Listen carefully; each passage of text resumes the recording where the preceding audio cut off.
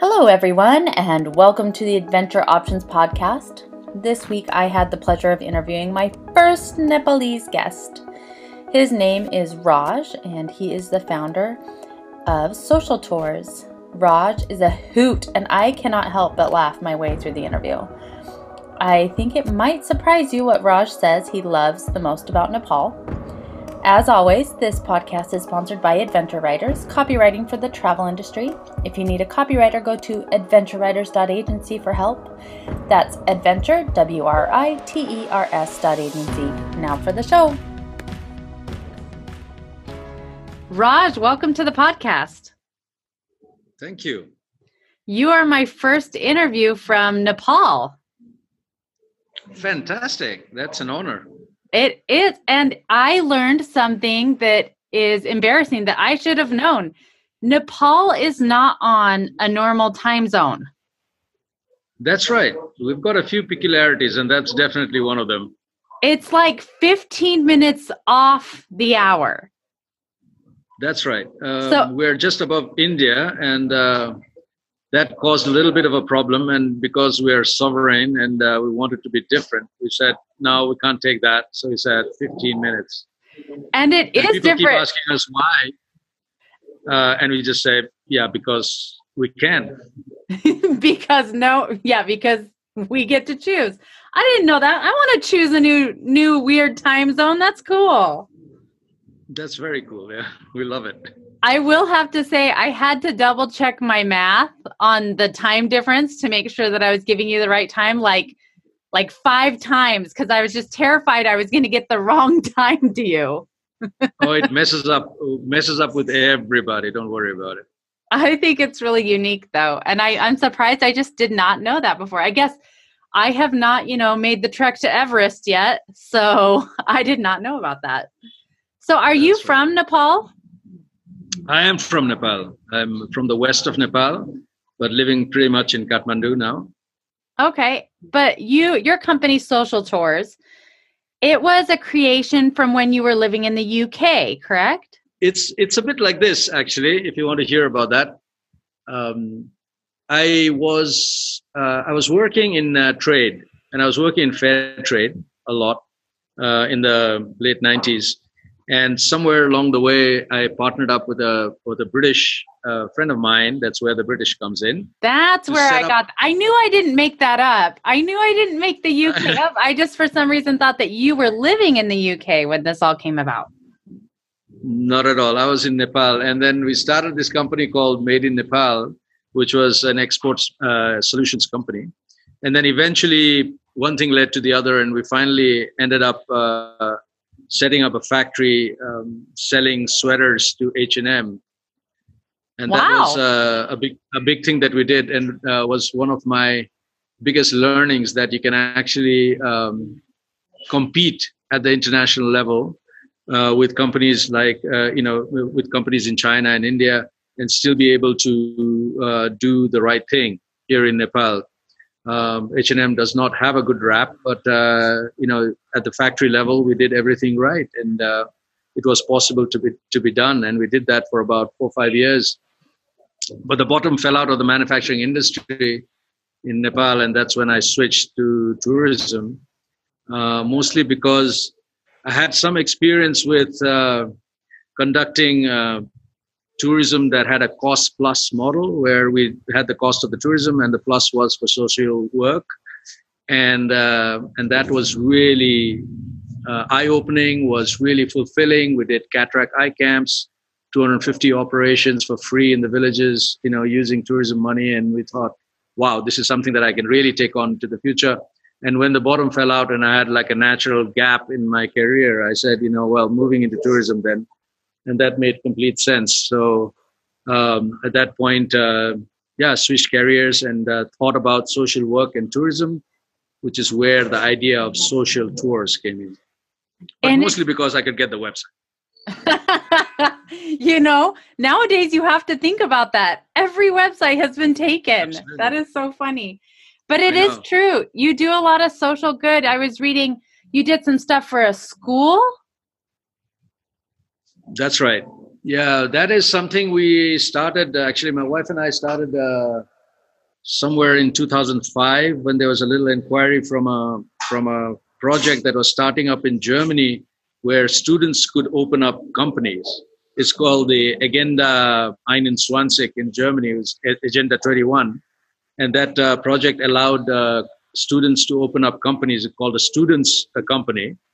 And they were trying to set this up in Germany. And somehow, I think the email came to my wife, and we explored the possibility, and that resulted in now a 15, 16-year-old partnership, running through 5 schools in Germany and Holland, and helping schools here in Nepal. It's quite an amazing project.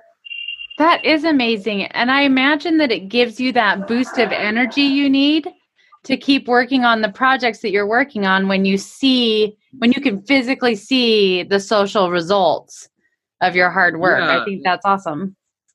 It is also wearing a few too much hats, but yeah, you're right. It is a lot of hats. It is true. But they're good hats. They're stylish hats. So it works. That's true. Now, did you grow up in like the tourism world? Did you grow up traveling and touring with your family? Yeah, traveling and touring, yes, but not necessarily in the tourism business world. In my family, everybody's a worker. I'm the only entrepreneur, I think. So I'm the one who runs a company, but the others don't. Yeah. But that's cool. Like, what kind of places did you go as a kid? What kind of places and things would you do when you were a kid? I lived in India most of my life. I had about 25 years in India, so moved around quite a bit because my dad was in the army. So moved around from the northeast to the south. To basically, I've seen most of the places in India except the big hotspots. Let's put it this way. And so I've done a lot of movement in India, and so that part of it was there. Not a lot of international travel until I started my career later on. But yeah, there was a lot of things to see, and that always influenced me, I'm quite sure. That's the best kind of travel, though, is the stuff that's off the beaten path that not everybody gets to claim that they got to see or that they got to visit. So that's cool. Yeah, and it does result in a lot of stories. Okay, I want to hear one. One of the first stories I have is actually when I was in school in the northeast of India. There was this guy who had gone to the States, and he had come back with a lot of little knickknacks, Native American headdresses and holsters and stuff like that. And then he gave a little talk in the school. I think I was probably 12 years old or something like that, and he gave this 1 hour, 2 hour talk in school, and I was so impressed with what he had achieved. And those were the days of still thinking cowboys and Indians. And, for me, it was like, wow, man, I want to do something like this. And, lo and behold, look at me. Now I'm in travel. So, influences, yeah. So there's a lot of influences in life. That's awesome that's what he brought back from visiting the U.S. It wasn't like stuff from New York or whatever. It was the cowboys and the Indians. Yeah, it was crazy. It was and it was perfect fit for us. Maybe he had other stuff too, but because he came to school, he brought that. I have no idea. It's what captured the attention of the kids. That's awesome. I guess. And I did notice, so I spent quite a long time on your website, mostly because it was super intriguing. And I kept going from experience to experience on your website going, okay, no, that's the one I want to do. And then I would read the next one and I'd go, no, that's the one I want to do. And then I'd read the next one. It was just incredible. But some of the things that you offer, is it you offering these things, or do you kind of like partner up with other tour guides and stuff that are already there? Most of them are things that we offer direct because these are products that we have developed ourselves. But there are some that we also partner up. If they're technical stuff like rafting and stuff like that, then we might have to partner up with a technical company. But most of the stuff is products that we have designed ourselves, experiences that we have designed ourselves, so we deliver it. Yeah. And it's such a wide variety of things. Like you said, there's like whitewater rafting. You can go to base camp in Everest. You can do all these trekking things. And then you have the complete other end of the spectrum as well, where you're doing like yoga retreats and one of them that just sounded so fascinating to me was the shaman graduation. Why don't you tell us about that, what that is? That just sounds fascinating. Yeah, that's a very fascinating ceremony that happens in the August full moon. The August full moon, I noticed in other parts of the world, is also a bit of an occult moon. And it's interesting here. What happens is that the shamanism is always, there's no school for shamanism. There's only learned through apprenticeship. And the apprentice actually has to do a full night dancing in a high mountain lake, to turn into a full shaman. And that is, if you put a modern twist to it, that's the graduation in a way, right? So, and that always falls in August, and it's an August full moon. And they do it in all the different mountain lakes up in the mountains, because the mountain lakes are considered holy, because it's considered, legend has it, that Shiva, the god of destruction, used to land there to purify himself after getting the world rid of evil. And when he took on all the evil, then he had to go and relax. And Shiva is considered to be the ultimate yogi, the ultimate shaman, so they go to these mountain lakes. And this particular one that I have on the website is up to 4,300 meters, where you have to trek for at least 4 or 5 days to get there. And so you go out there, and then locals also follow.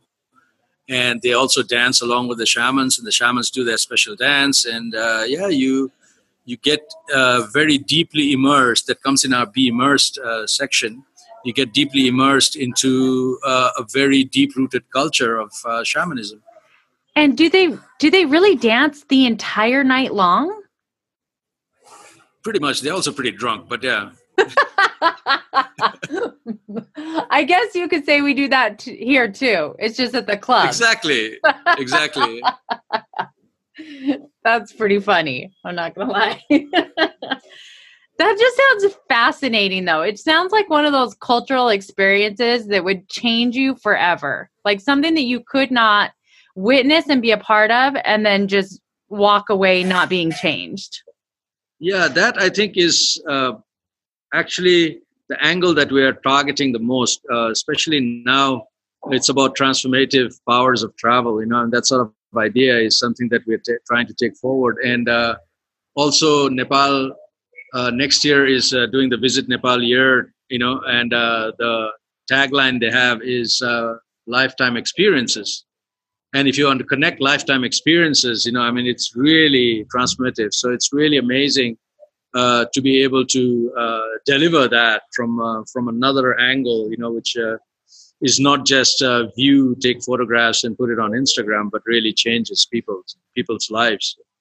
Definitely. I would say almost even a spiritual experience for people, even if they're not religious or whatever. I imagine that would be a very spiritual experience to be there for that. Yeah.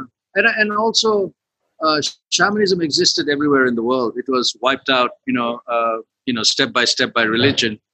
A lot of them were just burnt on the stake in Europe and stuff like that. So, naturalism, shamanism, herbalism was always there.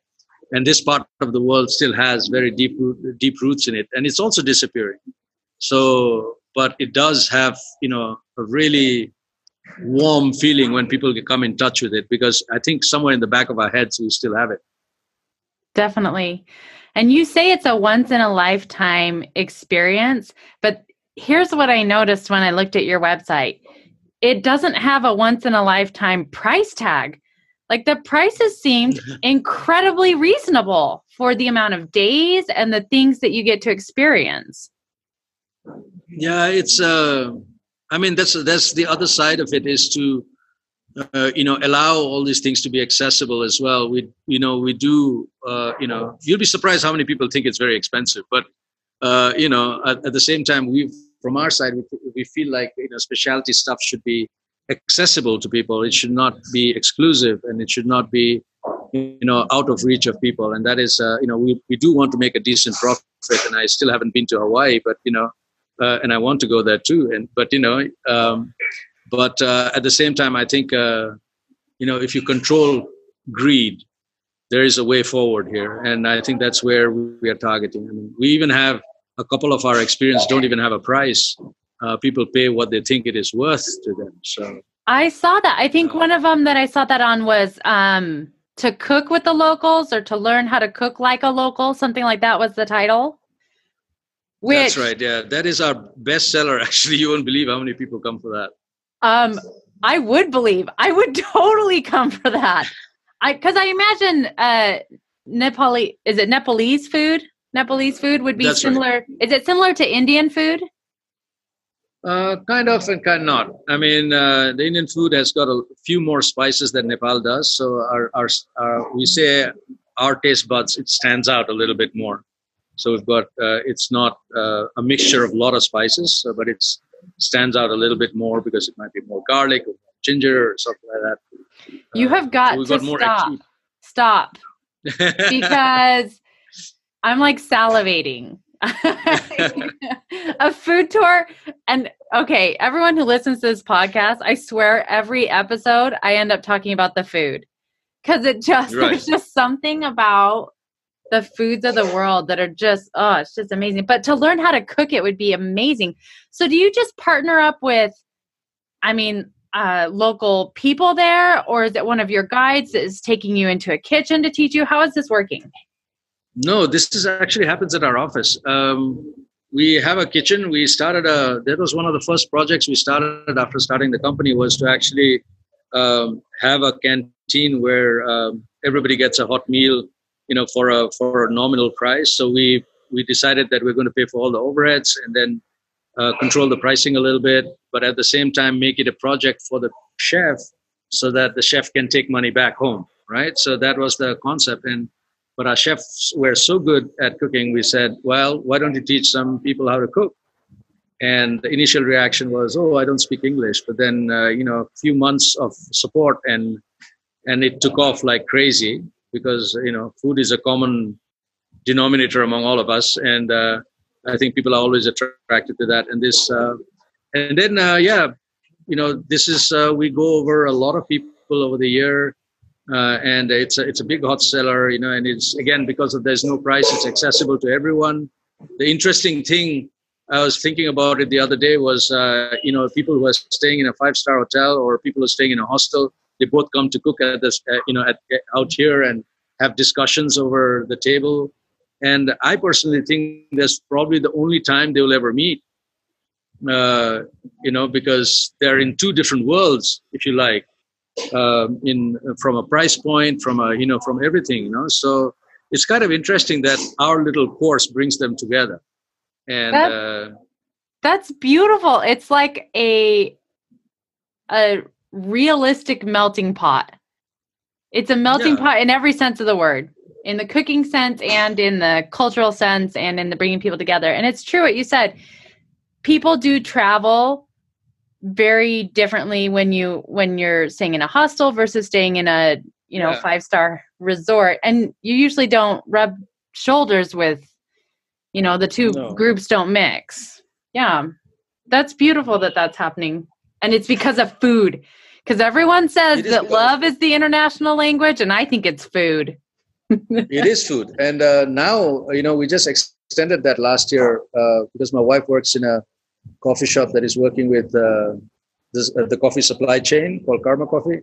And now we've combined that into a hub here in Kathmandu, which is fast becoming one of the most popular hangouts in Kathmandu, where, we offer, again, the specialty coffee, which is all 80-point plus coffee that we have here, which is Nepali, is offered again with no price.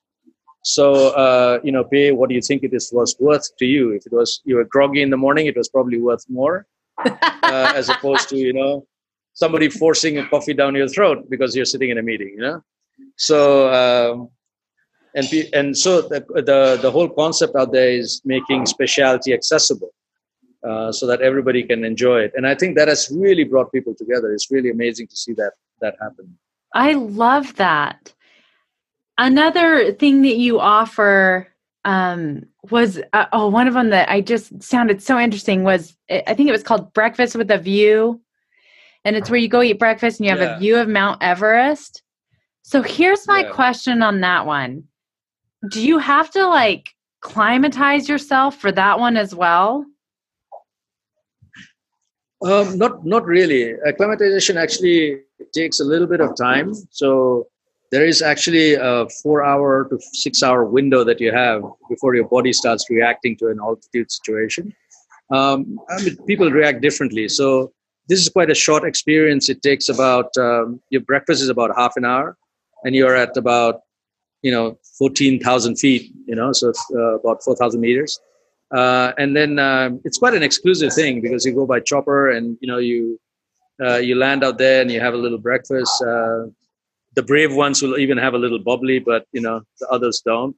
And then you get to this ridge where you can see Everest and come back. So for people who have not a lot of time but really want to tick that off their list, it's one way to do it. The other way to do it is, of course, walk 6-7 days, and which is actually much more fulfilling, obviously, for many reasons. But for the people who can't do that, then the breakfast on Everest is quite an interesting new product that is available in Nepal. We partner up with people on that one, obviously, because we don't vertically integrate, so don't have choppers. That's awesome. And to put that into perspective, I used to live in Colorado.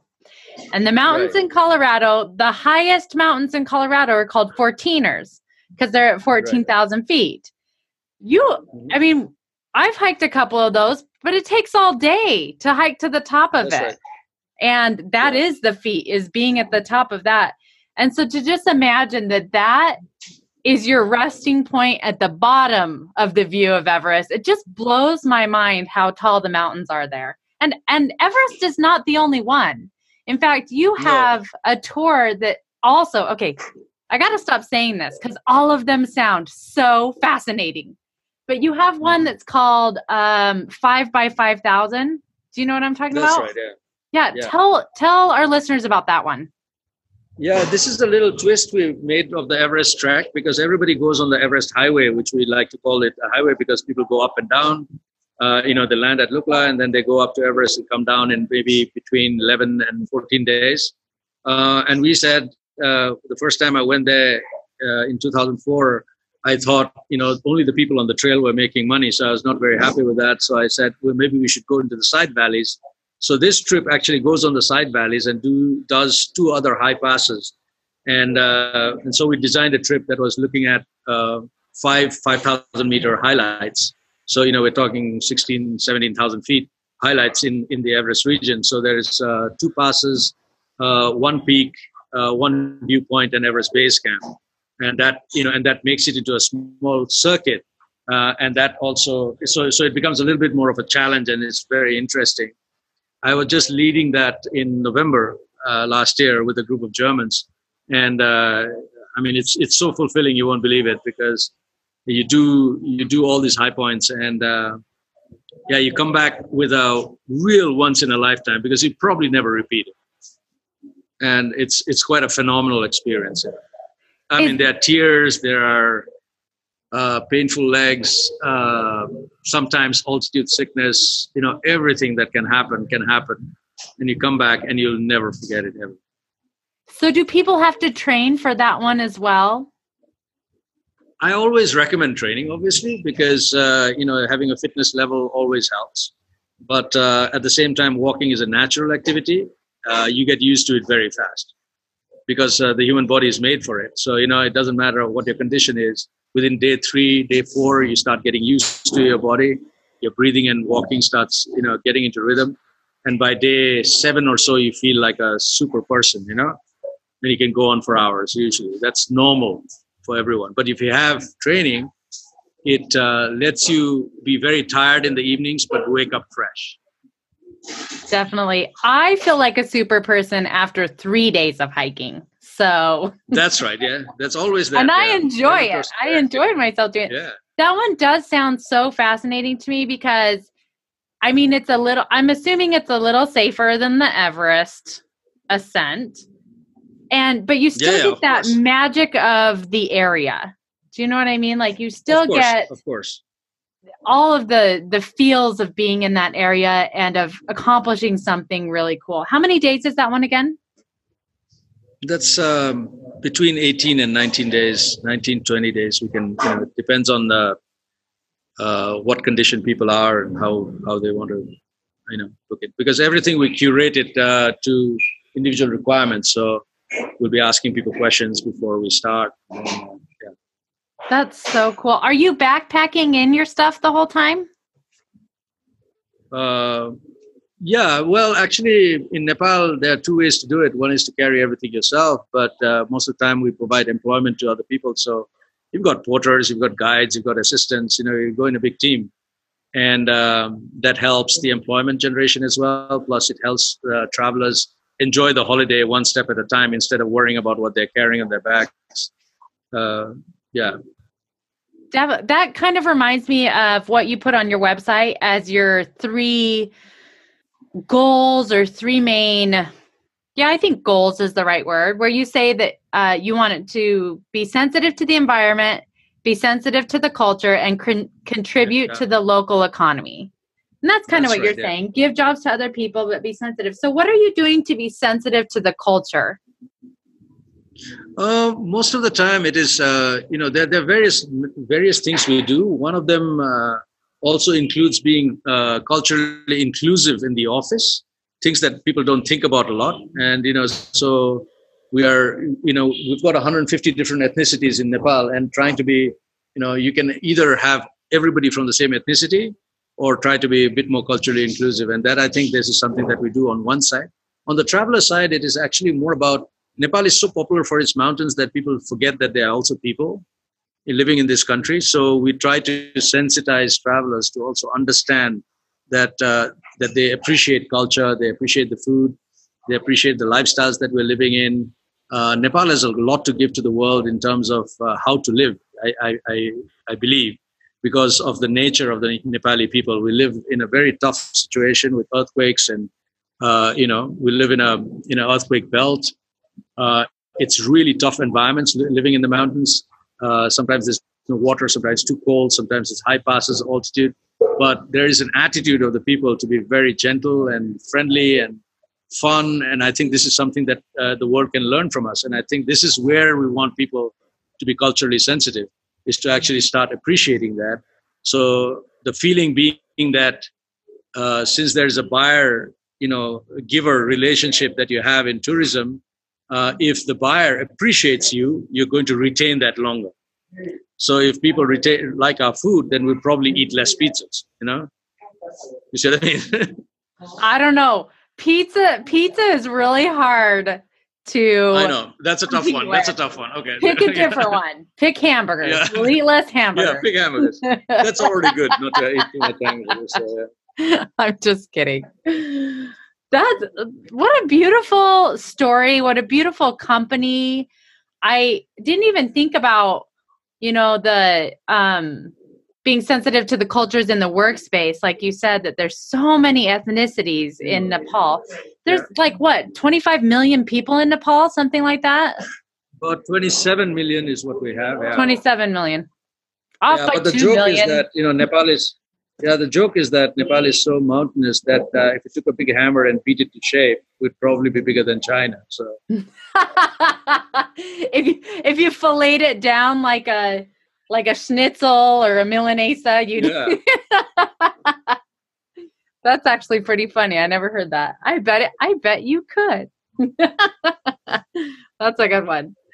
So when you are not in Nepal, when you're traveling other places, what do you miss the most about Nepal? Other than your family, because it's going to have to be your wife, right? Because she'll be mad if it's not her. It's the family. I mean, of course, my daughter and my wife mostly. But apart from that, actually, to tell you the truth, when I travel, especially to the West, I miss the chaos of Kathmandu.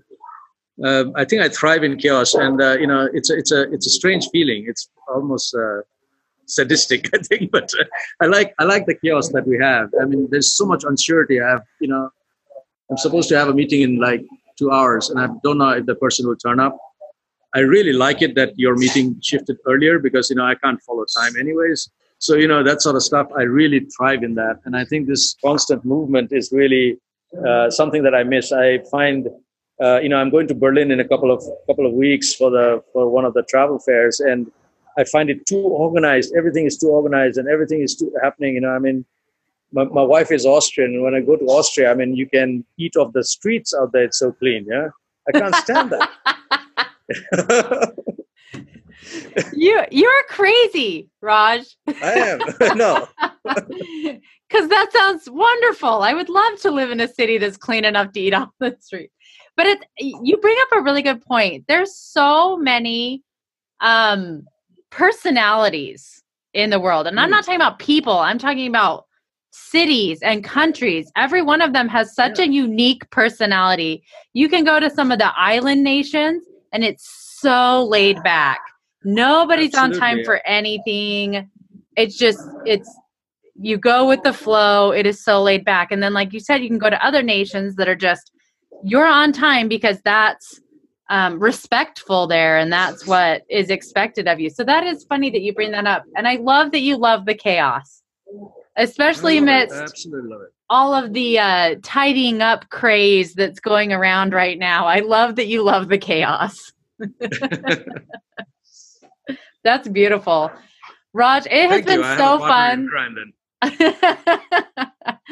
It has been so fun to talk to you. And you've ignited my spark of wanting to come to Nepal and to just try all the adventures, especially you had a family-friendly one or a family trekking one that I just think would be so life-changing for my children. I just think that's amazing. So I applaud you in all your efforts. I love how you're giving back socially to, different local organizations, but also through jobs and through inclusion. I just think that's wonderful. I always end these interviews with 2 questions. And the first one was, where's your favorite place to be? And so I'm going to narrow that down for you. Where's your favorite place to be in Nepal? Like, where is your happy place in Nepal? And then the second question is, what piece of advice do you have for our listeners? Right. Good questions. Favorite place in Nepal is always somewhere in the mountains. Anywhere, really. It doesn't really matter because I think that's where I really feel tiny in comparison to what we have in front of us. And I think that is an amazing, base to get back to. Try and feel that because we are so emboldened in the world as people, because of the communication that we have and the businesses that we run and everything, that it's very important to actually go back. And I think in the mountains, you really feel tiny, and that's really amazing to feel. That definitely is a favorite place. Advice to listeners, I think no matter where you go, travel is an important learning tool. Try to make sure that you come out the better out of travel, even while lying in a beach, even when just doing something, there's always learning. And I think travel has got this amazing capability to expand one's horizons. And I think this is something that if you keep at the back of the mind, you can always design your travels. You can always think about it, not as just a bucket list things to do that you just tick off a list, but you really make that a life-changing experience. And I think that is the way to travel. I really like that sort of travel. So that would be my advice. Well said, Raj. And thank you so much for coming on the podcast, sharing your time and your experience and your wisdom. And namaste. Namaste. You got it really nicely pronunciated.